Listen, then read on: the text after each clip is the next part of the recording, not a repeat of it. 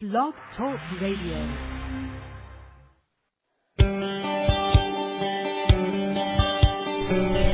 Welcome to Homefront on Missouri Grassroots Radio. I'm Cynthia Davis, your host. As a writer, speaker, and former legislator, we discuss limiting government, fiscal responsibility, and fair taxation. I'm a mother of 7 and a wife of 1 for over 3 decades, so I bring you my personal experience. And now it's time for Homefront with Cynthia Davis.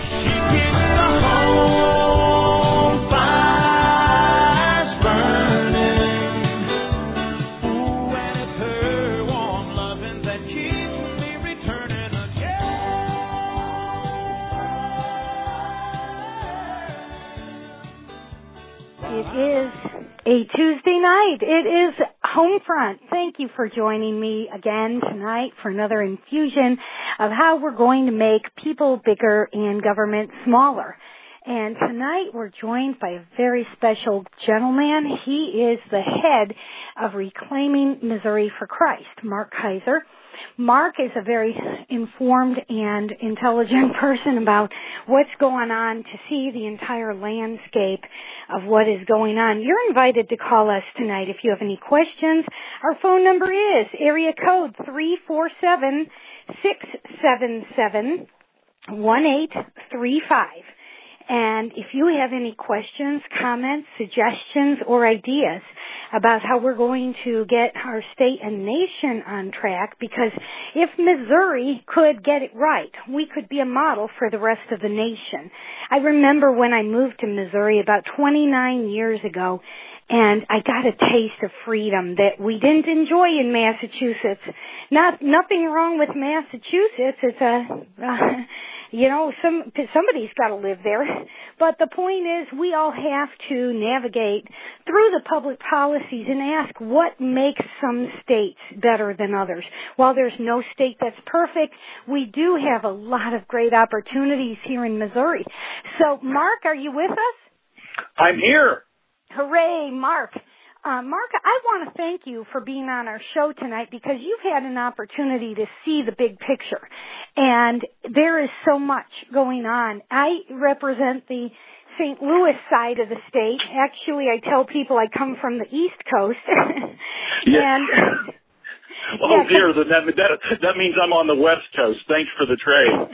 Well, we actually have a Mississippi River that defines our border, and so I mean, coming from Massachusetts, I think that still holds true, but nevertheless, what I love about Springfield, when I first moved to St. Louis, I thought this is wonderful. Then when I got introduced to southwestern Missouri, I thought this is even more wonderful. You folks tend to be a little more like what our culture was like 10 or 20 years ago. And I love the way you tend to have more freedom, more churches, and more conscience. And things that would happen in St. Louis don't happen down in southwestern Missouri. I remember the first time you invited me to come and speak at your Reclaiming Missouri for Christ meeting. And what was so special about it is I believe I was still in the legislative session and I was sitting in my chair in the chamber with nothing more to do but to check my email. Most of the representatives, now that when I first got elected, by the way, we used paper and we were not connected to the internet. By the time I left the legislature 8 years later, everybody could get on the internet and look at anything they wanted. And so frequently people would check their email and do whatever business they could take care of while the debate droned on and on and on for hours. But Nevertheless, I was so impressed that you asked me to come down there and speak. So tell me, how did we first meet? Oh, wow. We actually met through Gregory Thompson. For goodness sake, I didn't know. It would have been through Gregory Thompson, Dr. Gregory, and when we were trying to, Greg and I were doing the citizens petition to define life beginning at conception through personhood. Well, see, I remember him coming to my office many times and sitting on my sofa, but I didn't realize where all the links connected up. So I was honored that you would ask me to speak at your group.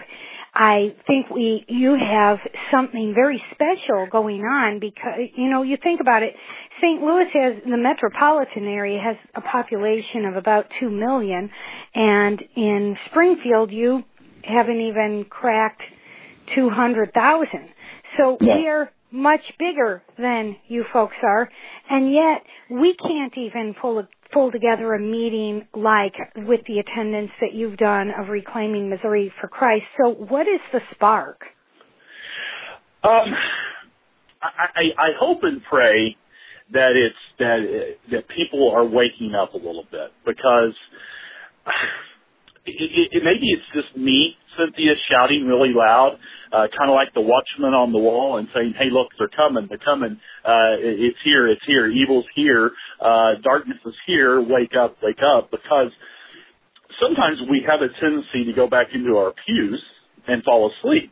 And so before I answer too much of it, I want to kind of praise you, Cynthia, because when I met you, and yes, you were still in the legislature, you were, in my opinion, very rare, because here was a lady that was representing the fine folks of the state of Missouri, but you were also doing it, and you were not compromising, first of all, your faith in Jesus Christ, and second of all, you were not compromising the Constitution. And I got to tell you, that's very rare.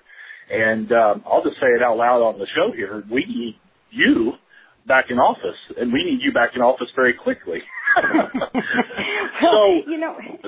Go ahead.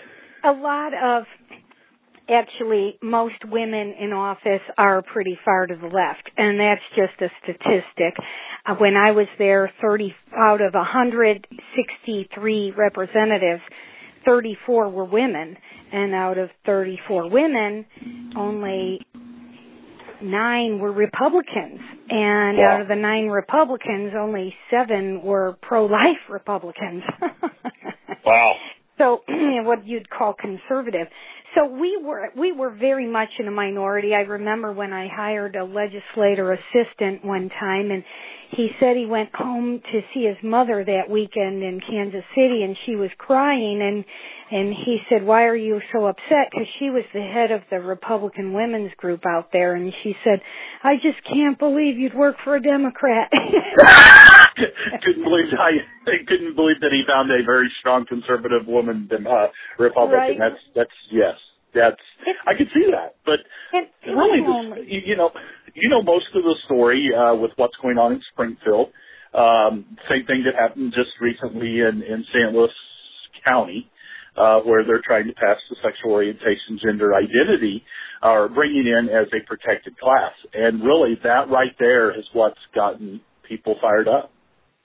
Well, before we get into that, I want Sure. to ask you this, going back to this earlier topic of what's going on with the Republican Party, because when I first got elected, all the open homosexual representatives were Democrats. And there was an assumption that the Democrat platform supported and embraced deviant sexual behavior, and the Republican Party stood for family and traditional values, and people who didn't support family and traditional values just didn't feel comfortable in the Republican Party. Well, about a year ago or so, there was a Republican representative who stood up and announced that he is the first openly homosexual legislator in any state chamber in the whole country who is a Republican. And there were Republicans who stood by him as he made that announcement, as well as the homosexual Democrats. And I was really amazed because years ago, if you stood up and announced that I practiced strange and bizarre behaviors in the bedroom, that really wasn't accepted as part of why you need to tell everybody.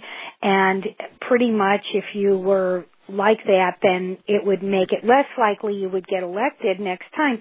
We've come to a point where it almost makes it more likely that you'll get elected next time, and that should give us all shudders. So, but it should. But we've dulled it down. I mean, when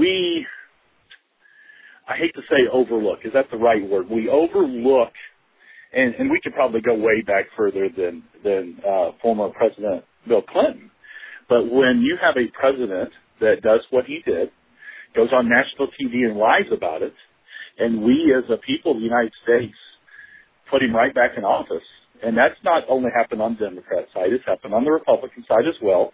When we do that, then when this guy stands up as a Republican saying, hey, I'm gay, it didn't shock a lot of people. It was the dullness was there. It was just like, oh, okay, well, that's in his personal life, so it doesn't matter. And when someone like yourself or myself or someone claims foul or makes a negative statement, then we're the bad people. And pretty much says we're in the minority. We're watching before our very eyes.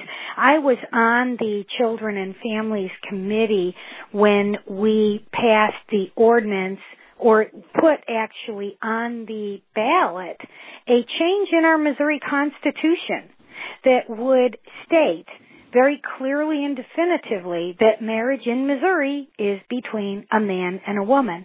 And I remember when we had the debate, and the discussion was, all you need to do is put it on the ballot and it will pass, because it passes everywhere by at least 70% of the vote. Well, that was true 10 years ago.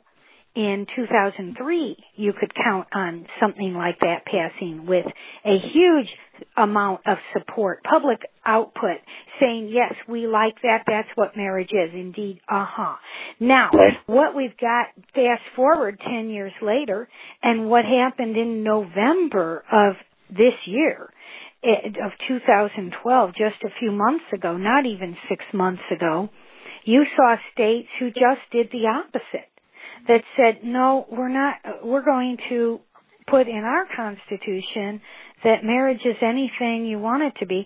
And it's shocking, because we took for granted how easy it was when we had public opinion with us. The sad truth is that the people who held to the traditional biblical Judeo-Christian values are dying off, and the younger generation who is up-and-coming voters are sympathizers to a larger degree than ever before. They're like, well, I don't get what the big deal is. And well, I'll tell you what the big deal is. If you're not performing those acts in the public square, then why is it a matter of public policy? And we're watching. I came down to Springfield a few months ago to speak against the ordinance, and we'll explain in a minute what the ordinance is. But before I do that, I want to tell you a few months before that, it was probably about a year ago, when I went to University City, which is a suburb of St. Louis, and they were passing an ordinance that said we're going to recognize domestic partnerships in our city. Yeah, the state of Missouri wasn't going to recognize domestic partnerships, so the municipalities thought maybe we'll go ahead and do it on our own. And the surprising part, you can't tell by looking at people around you what their orientation is. But as soon as the ordinance passed, I was sitting there with two other friends, and everyone around us got up and cheered. Now, in my chambers, when I was in city government, we would not have allowed people to do a public display like that at all. But each city has its own rules, and so everybody got up and cheered. I didn't realize how much of a minority. We have just become it felt like it was 3 of us against 73 of them. I was to walk to my car that night thinking, oh boy,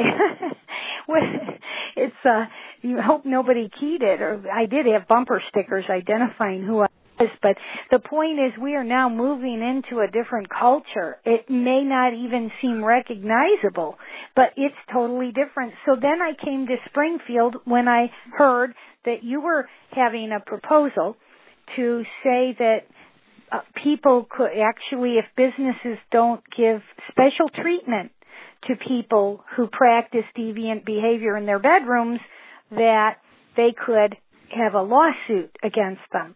And that's really a quick nutshell. There's way more to it. But you were kind enough to help me set up a press conference outside the City Hall chambers. And while I was speaking, there was somebody who there were counter-protesters and people holding up signs declaring their preference, and somebody tried to yell over me.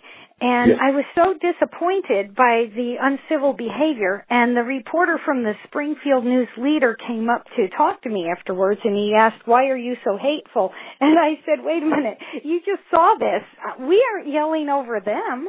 That's not how my mother taught me we should behave in a society where we have freedom of speech, where people should be able to express their own opinion without fear of other people being downright rude." So that was shocking. The other thing that really amazed me, again, just going into the numbers behind this, is the city clerk took people 1 for, 1 against, 1 for, 1 against, and it was supposed to be fair and balanced, but there were actually more people to speak in favor of homosexuality than people who were speaking against it. And that was a big surprise. And again, the issue at the city council level is not even about what you do in the bedroom. It was about, should we make it easy for people to sue businesses? And even if you don't have any opinion on sexual behavior, we should all have some sensitivity to how litigious we want to make our society, because that's going to cost everybody. Well, we do, and really, too, I want to kind of back up what you said to help people, the listeners, really hear what you're saying, was when this first came out, it was in the Springfield News Leader, it was in the newspaper. They had interviewed every city council member, and every city council member but one was in favor of this. Okay, it had never been discussed. People in the city of Springfield didn't know about it. But here's a city council that has, including the mayor, that's going to vote yes on this. The one guy, the one man, had said he needs to hear more. Well, of course, we bring in Cynthia Davis, and I had Dr. Scott Lively here, and we start shouting the clarion call to get the Christians to come out, because this thing's just, first of all, they can't give one statistic that says we even need it as an anti-discrimination ordinance. They can't give one case where it's happened in the city of Springfield. And one of the things that was in there was public accommodations. And what they mean by that is if a transvestite chose to use the opposite restroom, they could do so legally.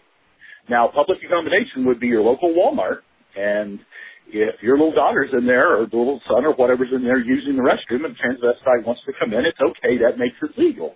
Well, as a man, first of all, I have daughters. I have a problem with that. And so we start bringing this up to the city council. And what do? They start changing their mind. And thank you, Cindy, by the way, for coming down here. You're one of the few people that had either actually been in legislation or actively that would speak out against this. I called numerous people that are state reps that live in Springfield that didn't have the guts to come out and speak against it because they felt that if they did, they would not be reelected. The funny thing about it is they didn't get reelected. And they still didn't speak out against it. Because their opponent spoke out in favor of it and got elected because they came out in force for them. But long story short, we get them to table it because there is an outcry in Springfield. And so what they do is they send it to a task force. The mayor sends it to a task force. Now, this task force is supposed to be what's the word I'm using for? The task force is basically supposed to be an equal, even task force, and they're going to research this and bring it back to the city council with their recommendations. Well, when you go down this task force, there's maybe 2 or 3 people, 2 that I know of, that you know are going to stand strong on the Constitution. They're going to stand strong on moral principles, and they're going to stand strong on what's right and wrong. The rest of them are either A, active members of Promo, or were promoting this ordinance in the first place. And you go back and you ask yourself, you say, well, I thought this was supposed to be a biased task force. And they still think it's a biased task force, but it's not.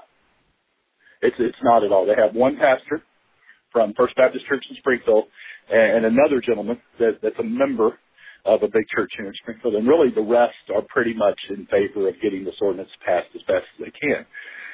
Now, here's a little bit of information for you.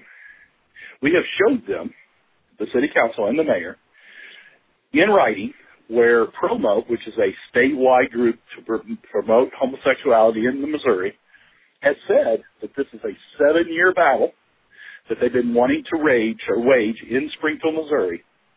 And if we could get it passed in Springfield, we could pass it in any community in the United States. Those were their words. Well, I believe it. Yet at the same time, because Springfield does have a certain amount of charm and a hometown feel, even though it has a population of 180,000, there are so many good-hearted, moral, decent, patriotic people who love God and country down there. I can feel it. And it is something unique to, geographically, I feel, that makes part of the country nice. So, of course, when I first got elected to the O'Fallon City Council, we had a similar battle. I want to encourage you with this. I was only really elected a few months when I received a phone call saying that there was a smut peddling video shop coming into town, and what are we going to do about it? So I began researching what fell within the right of government to protect its citizens. And the more I studied this, the more I learned that so long as we govern based on what's protecting our property values and protecting the crime rate from going any higher, then that is within the right of the city. So actually the story started out even more interesting. I went over to City Hall and I asked the city clerk about the video store that has the porn. She said not to worry about it. We are already protected by our obscenity ordinance. And I said, that's lovely. Where is the obscenity ordinance? And she looked for it for a few minutes, and then she said, actually, let me go research this, and I'll get you a copy within a few days. Ha, ha, ha. So a few days went by, and I went over to City Hall, and I asked if she had been able to find that copy of our obscenity ordinance, and she said, actually, she just discovered we don't have one. And at that point, I knew it was up to me to pass one. And that battle went on for 9 months.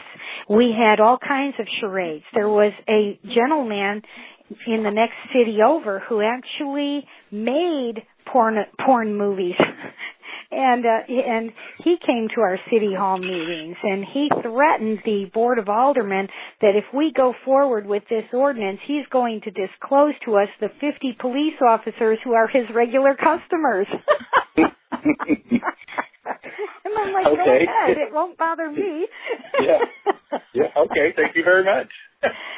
But this just shows you the charades that people play, and so we started picketing on the street corners, and it was beautiful because we had the Catholic Church and the Mormon Church and Protestant churches and homeschoolers and everybody who cared about morality and decency come and picket with us. And we made our statement, and when it finally came to a final vote, we had a board of 8, and it passed 5-3.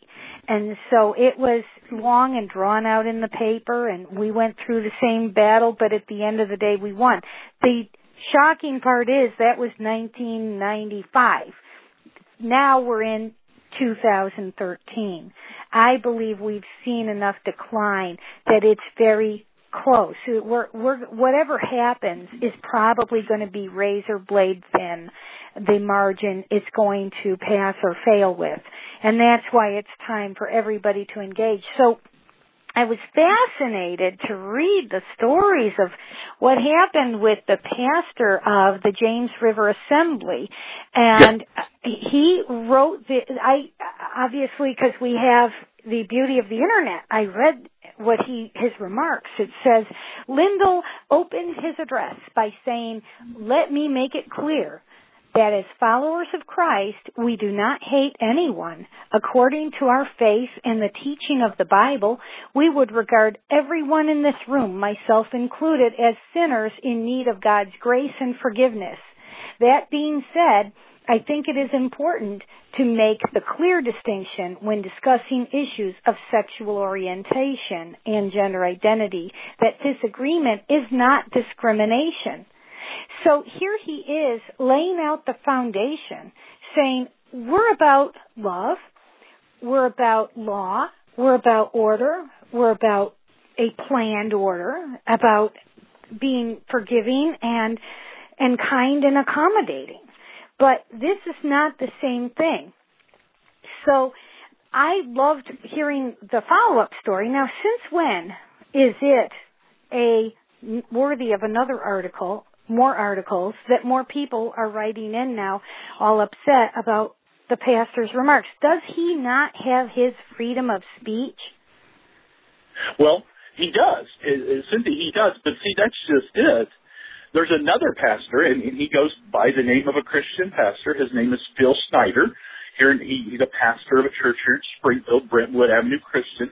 He did the same thing, only opposite. He was saying what the Bible didn't say about homosexuality, and Sodom and Gomorrah wasn't destroyed for homosexuality. It was destroyed for being unhospitable. Basically, the whole lies that is brought up constantly. Now, when he made that statement, he was free to make that statement. Now, I believe him to be wrong biblically, and I think there's many others, but he has a right to say that. He has a First Amendment right, even though it was a wrong statement. He could make that statement, and he wasn't chastised. Matter of fact, his video had over 1 million hits on YouTube because the homosexual community absolutely loved it. But when John Lindell, pastor of the biggest church in southwest Missouri, and he does his statement, now I don't know if you caught that, he was asked by the task force to make a presentation to them. So, I mean, he didn't just, hey, let me talk. Matter of fact, the first time he was asked to speak to the task force, he turned it down. And I know the reason he turned it down was because when people stand out against homosexuality, they're picked out on, and they come after them. They come after them wildly, violently, with threats. And so when they asked again, he did come forward. He did give, you just read part of the speech.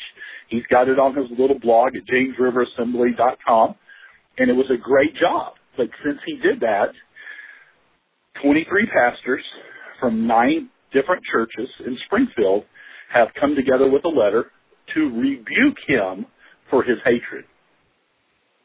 I read that, and the created a whole nother article. Yes. The Springfield News Leader wrote an opinion piece from 23 local pastors, of which a third of them are women. Yes. And pastors of liberal churches that don't hold to the inerrancy of Scripture. They don't hold to the fact that the Bible is the authoritative Word of God. So we are in a battle for the Bible. Either you believe the Bible's true or you don't believe it's true. If you don't believe it's true, how can you be a pastor? The article did a bad job because they made it sound like it was 23 different churches. But it was only 9 churches. And like 4 of the pastors were all from the same church. And to be honest with you, I don't know that they're all 4 pastors. I think they're more of lay people, but they classify them as pastors or church leaders or whatever. But really, Springfield's a city with over 300 churches in it. And so here's 9 churches coming out to rebuke probably one of the most respected pastors in the Springfield area by far. And they come out to, and the word says they're rebuking him for his hatred. And you just read, he goes, look, I don't hate anybody. I'm not here because I hate them. I'm here because this is what the Bible truly says.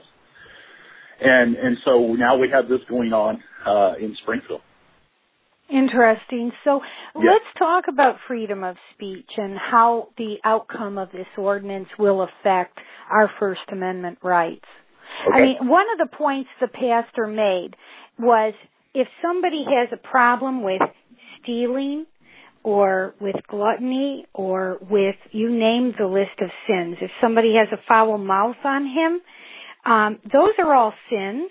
If somebody has a problem with lying, I don't think that would make a good employee for my store. So if I wouldn't want to hire somebody who lies and steals and cheats, then I may not want to hire other people who have moral failures, and that is my obligation and my right as an employer to scrutinize who I hire to make sure the person I have representing my company is going to reflect my company's values. How dare anybody want government to grow bigger and encroach on my freedom to operate my business? Exactly. And we have gone over the last 12 months to many businesses here in Springfield. Really, I actually got one of the city attorneys to say, I go, what you're really telling me is it's okay for me to practice my Christianity on Sunday morning inside my church. But when I come to work, I don't own my own business. I was at the time managing a business. And so what you're telling me is I can practice my Christianity in my church on Sunday morning, but when I come to work on Monday morning, I need to leave my faith in the church. And he basically said yes. Well, that's what it was saying. Right. And so the article says specifically, Task Force member Robert Slaylor said many examples Lindell gave, such as anger, incest, or chemical dependence, described situations in which individuals were potentially harmed and thus not applicable to be compared to the issues the task force is researching.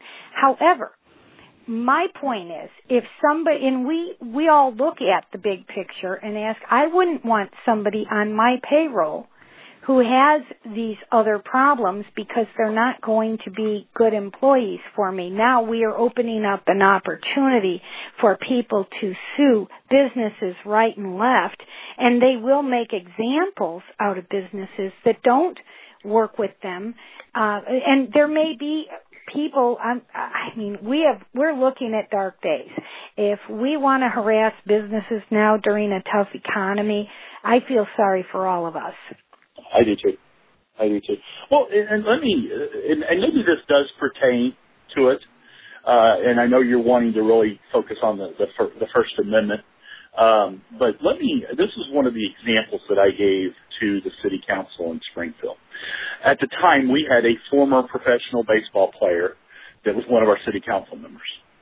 And I said to him, his name is Scott, I said, Scott, this isn't about action, this is about thoughts. He goes, what do you mean? And I said, okay, let's say that I'm going to start a professional baseball team. Well, the first thing I need to do is I need to hire a coach. Let's say the last two people I have to interview are you, being a professional baseball player, and this other guy who is openly gay. Now, he doesn't know anything about baseball. He's never played baseball except for Little League. You're by far the most qualified. So I hire you. I'm in the state of Missouri. I could hire whoever I want. I hire you. This guy files a complaint against me with the city of Springfield because he tells them that I didn't hire him because he was gay.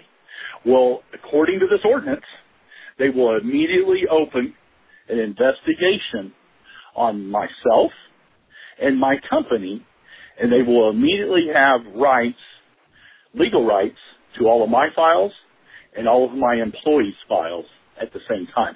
That's more rights than the city police have. And so what I was trying to explain to Scott was it wasn't about what I did. It was like, well, it was what was I thinking when I hired Scott over this openly gay guy? And that's what we're facing. It's a matter of opinion.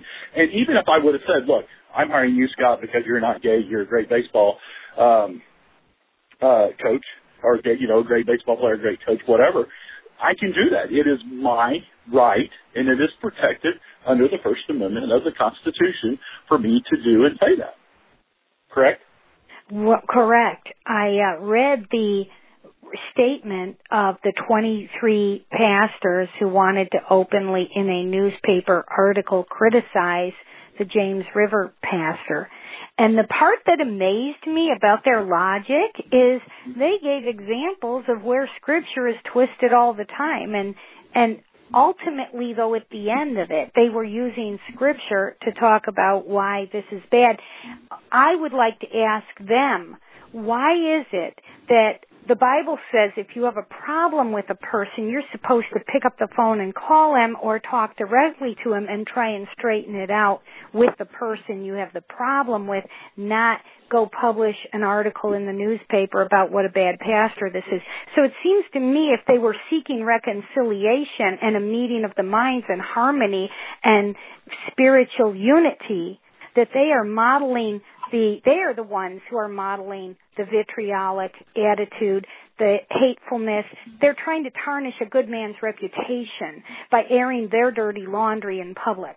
And I don't have much respect. If they were 23 citizens who wrote this opinion piece, it would be tolerable to a greater extent than when these people pretend to be pastors. They are supposed to be leading their congregations, and I am sickened by the idea that they would pretend to be spiritual leaders, and then they go off like this, acting as unbiblical as anybody. I have not seen any unbiblical attitude in John Lindel's presentation, and I've seen plenty unbiblical in these 23 who are trying to hurt him. As a Bible-believing Christian, American Missourian, a wife and a mother, let me ask you this question then. And you probably should be asking me, but I'll ask you anyway. All 9 of these churches, as Reclaiming Missouri for Christ, I have done my research because we are going to go minister to them in time. But all 9 of these churches openly excuse homosexuality. It's okay in their church. They welcome it. Matter of fact, I wouldn't be surprised if they did not do domestic partnership in their churches. They have openly said that they would. And all 9 of them openly believe it is okay.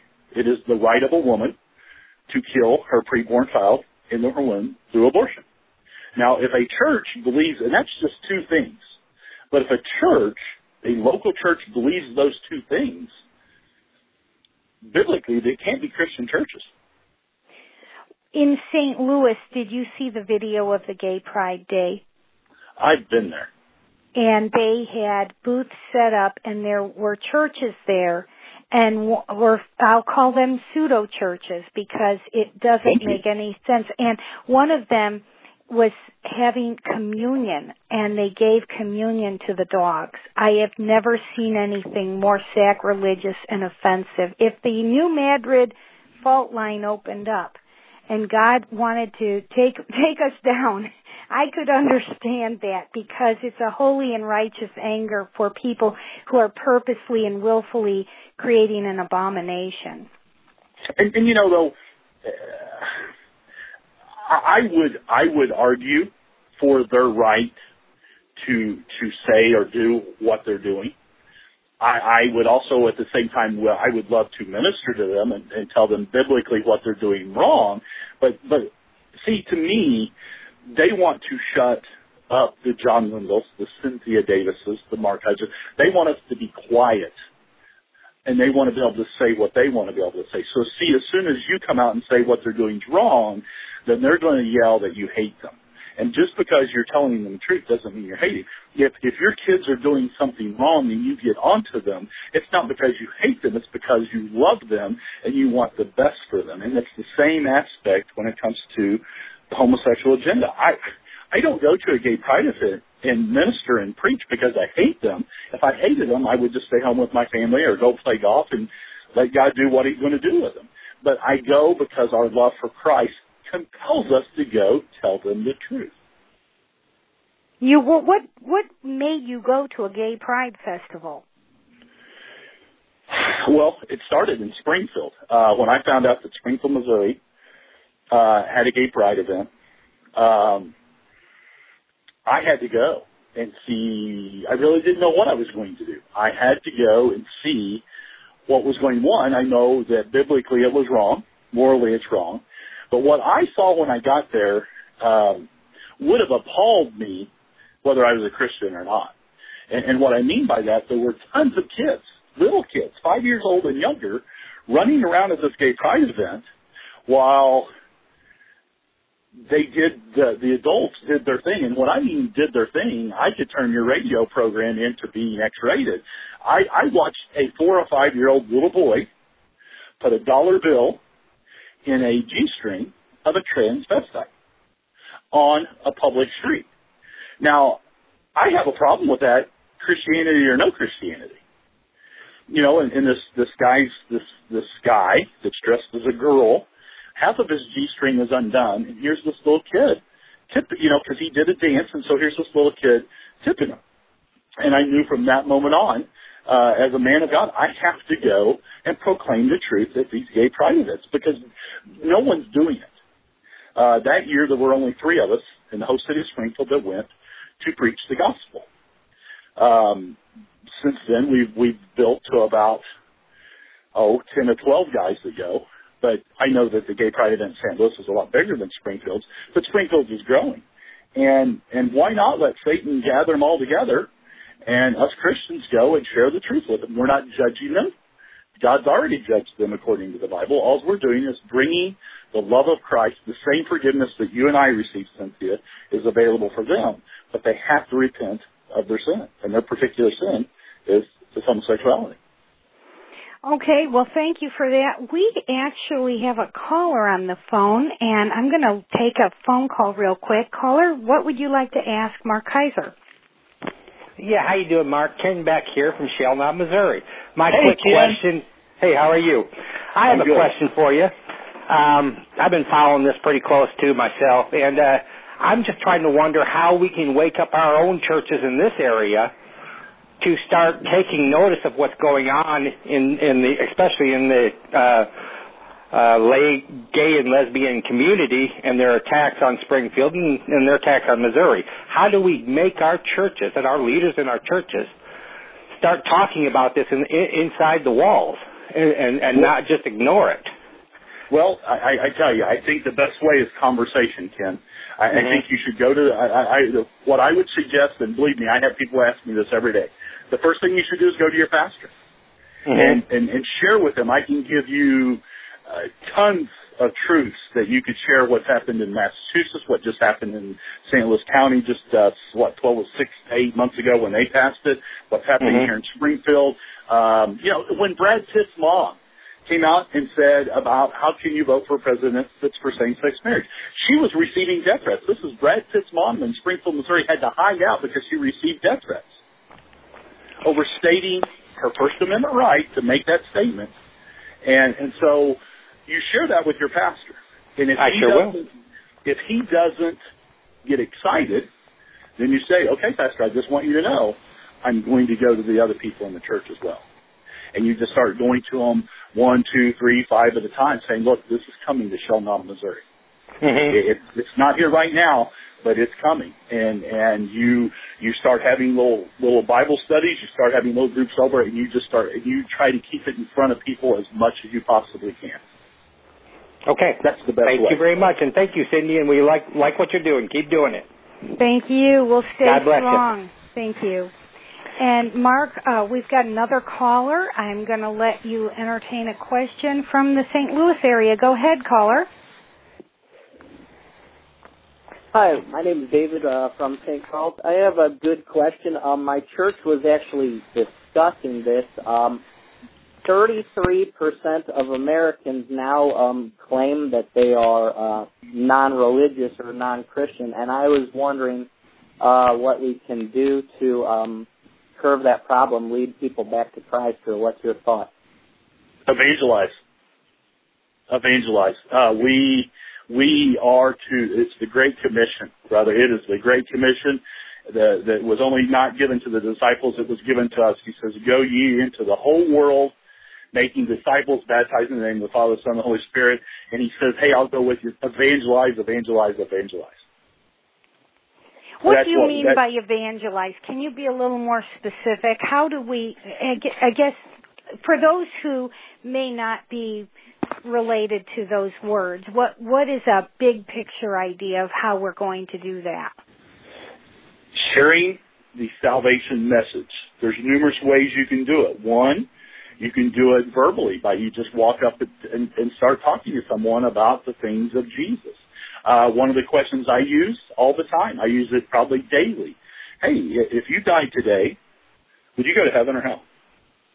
Well, guess what? That starts a pretty good conversation about Jesus. You use Bible tracts. I call it intentional witnessing. What I mean by intentional witnessing is I'm constantly wanting to talk to people about Jesus, because it wasn't until I was 35 years old that I got saved. And I really, honestly, do not remember very many people telling me about Jesus. Well, when we find the greatest thing in the world, we should want to tell people about it, right? And I think too often, sir, we keep quiet because we're afraid we're going to offend people. And I'm just going to tell you, we're not going to offend them. I mean, there are people out there right now that are hurting, whether it be over the economy, whether it be over some sin in their life, whether it be over family messed up, whatever it might be, they're hurting. And their only answer is Jesus, and they're just waiting for someone bold enough to tell them about it. And David, let me ask you, do you have a story of a direct experience you've been through with this? Well, I have been going door to door, handing out the pamphlets that are "This Is Your Life," and I noticed that people do actually, they want to, even if they don't know the word, they do want to hear it. Actually, they will listen to you.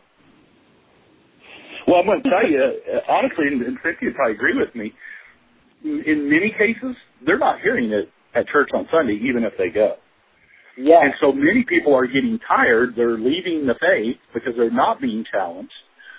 And it sounds to me, if you called in, you probably have a passion for it.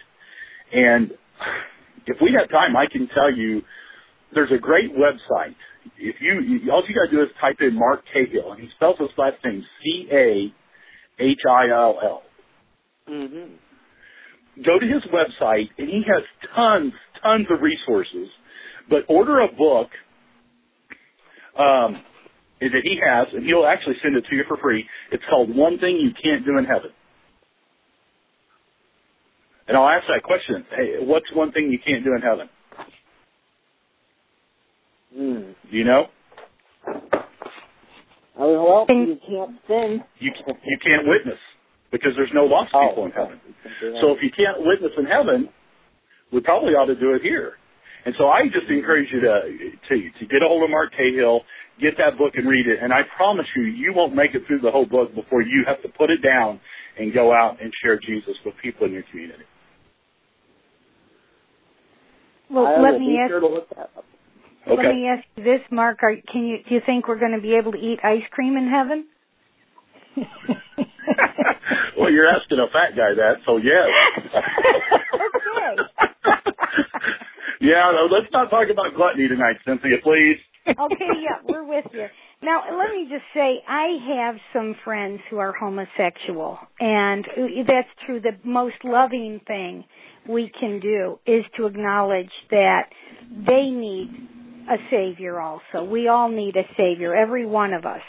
And we're all going to look at the bigger problem is not what they do here on earth in the bedroom. The bigger problem is spending eternity separated from God in a lake of fire. That's a bigger problem. And the most loving thing we can do, if we truly love our neighbors, is to help them. And not everybody who's a homosexual wants to change public policy. The reason you've got a problem down there in Springfield is because they're not content to just do things in the privacy of their bedroom. They want to change our culture. They want to, the ones who are pushing this are not just happy to be left alone and want everybody to just leave them alone. We're talking about people who feel like they need to make sure our society is forever and permanently changed now, and that's a problem. It is. It's one of the common occurrences I get at gay pride events is I get them, many of them saying to me, why don't you go down and preach to the drug addicts? Why don't you go down and preach to the drunks? And I do that. I do go out and minister to those. But the key difference is, and I used to be one of those drunks. I used to be one of those guys that frequent bars 4 or 5 nights a week. The big difference is none of them want it taught in the public square that's an acceptable behavior. I have never met an alcoholic that wants people taught that it's okay. I've never met a drug addict that wants the public schools to be taught that it's acceptable behavior. They all know that it's wrong. And with the other side of it, the homosexuals, they want it taught that it's acceptable behavior. And we can't allow it. It cannot be taught in the public square that it's acceptable behavior because it's not natural. Well, let me ask you a broader question on what is your ministry, Reclaiming Missouri for Christ, about anyway? And let me ask you this. I don't know that we can get good people elected anymore. There are a few that will win their elections despite it. I am concerned that someday my grandchildren might come to me and say, Grandma, how was it possible that you were a Christian and you could hold public office? And did you have to keep it hush-hush or something? I don't know what's going to happen, but here's the question. If you're in a boat and the boat is sinking, when is it time to bail out the water, and when is it time to get into the lifeboat? Well, and I believe me, you and I talked about that question. The problem is many of them that are still in the boat don't think the leak's bad enough. And they're not going to get out of the boat until they realize that it's the Titanic and they're not going to save it. And I don't use that term lightly by saying the Titanic, but that's really what we're in. Well, let's talk about the Titanic. I just heard about this recently that the first lifeboats that left the Titanic were only half full because the people on the boat didn't even believe the problem was that serious, and so they were reluctant to get in the lifeboats. In fact, one of them said to his wife and kids, I'll see you later when you come back. And who could guess? You know, though, Cynthia, that's excellent. Man, we think alike. Because, see, to me, my picture of the Titanic and those lifeboats is the real Christians right now today are in those lifeboats, and we got to go back and get those that are still in the water. We can't just keep rowing away from them and saying, oh, someone else will take care of them. They are, like you already said, they are our neighbor, and we are to go back and risk our life to save them. And that's what Reclaiming Missouri for Christ is all about. I do not believe that we're going to fix the state of Missouri by starting in Jefferson City, Missouri. We're not going to start at the top and work down. To fix the state of Missouri, we're going to have to start at the bottom and work up. And that's what we do at Reclaiming Missouri for Christ. We do what I just told Kim. We get into conversations with individuals. We help families. We help small communities. We help churches. Because you know this statement. So goes the family. So goes the church. So goes the city. So goes the state. So goes the country. And so that's where it starts. And that's what we do as Reclaiming Missouri for Christ is first of all, we shout out for what the Bible says. Because that's how all battles are won and lost is through the gospel. And second of all is the Constitution. And that's the only two things we have left to stand on. Somebody once said, if the church used to hold the culture accountable and preserve the culture, but who's going to preserve the church? And what's going to happen if the church can no longer provide that function for the culture? What's left? Well, as you've already said, I think twice so far, we're in dark days. And we're in dark days. I have a quote I want to share with you. It's from William Wilberforce. He says this. He says, Christianity asks not merely to be generally religious and moral, but to believe specifically the doctrines, to consume the principles, and to practice the precepts of Christ. And really, that's what we're not doing in Missouri, is we're not practicing the precepts. We're not practicing the things of Christ. We're religious. And, we'll go to church, and our churches are full on Sunday, but we're not engaging our culture. And Jesus says you are the salt of the earth and the light of the world. He didn't say you're the salt in your church.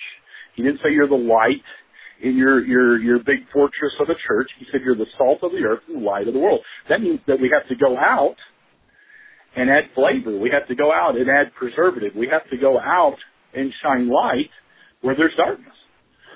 And that's my clarion call to the churches. This church, we got to quit playing church. We've got to go on the advance. That is a great clarion call. I want to join you, and I want all our listeners to join you, because that's why are we even here? If we're not going to make a difference, God didn't leave us here so we could watch American Idol on the TV every week, or so we could guess who's going to be voted off the island on Survivor. God left us here to do something way bigger, way more important, and way more satisfying than eating my favorite ice cream at night. So, with all that said, what do you want to wrap up with? And give us your website. What is the one closing thought that we need to all remember? Okay. I think there's so many directions we could go, but where we have been over the last hour is I would have to close with this. Jesus said, upon this rock, I will build my church. Now, he's going to build the church, but the next part's the key. He says, and the gates of hell will not prevail against it. And what we have to understand is that gates do not move. I grew up on a farm, gates only open and close. Gates keep things in. So with that idea in mind, it's the church that is supposed to be on the advance against evil. Evil will always prevail against the Democratic Party. Evil will always prevail against the Republican Party. And evil will always prevail against conservatism, but evil cannot prevail against the church. So we have to be on the advance. We have to take the light into a dark world. Our website is www.MissouriForChrist.org. That's MissouriForChrist.org. So thank you for spending an evening with us tonight, Mark. It's been a pleasure and a delight. I hope that we'll have you back when we can get a new update on what you're doing next to reclaim Missouri for Christ. And until then, we'll see you next time. Thank you very much. It was a blessing to be with you, Cynthia. God bless you. All right, my friend. We'll go ahead and we'll just keep the faith. We'll keep the faith. We'll stay strong, and we'll be brave. Thank you, Mark. We'll talk soon. Bye-bye.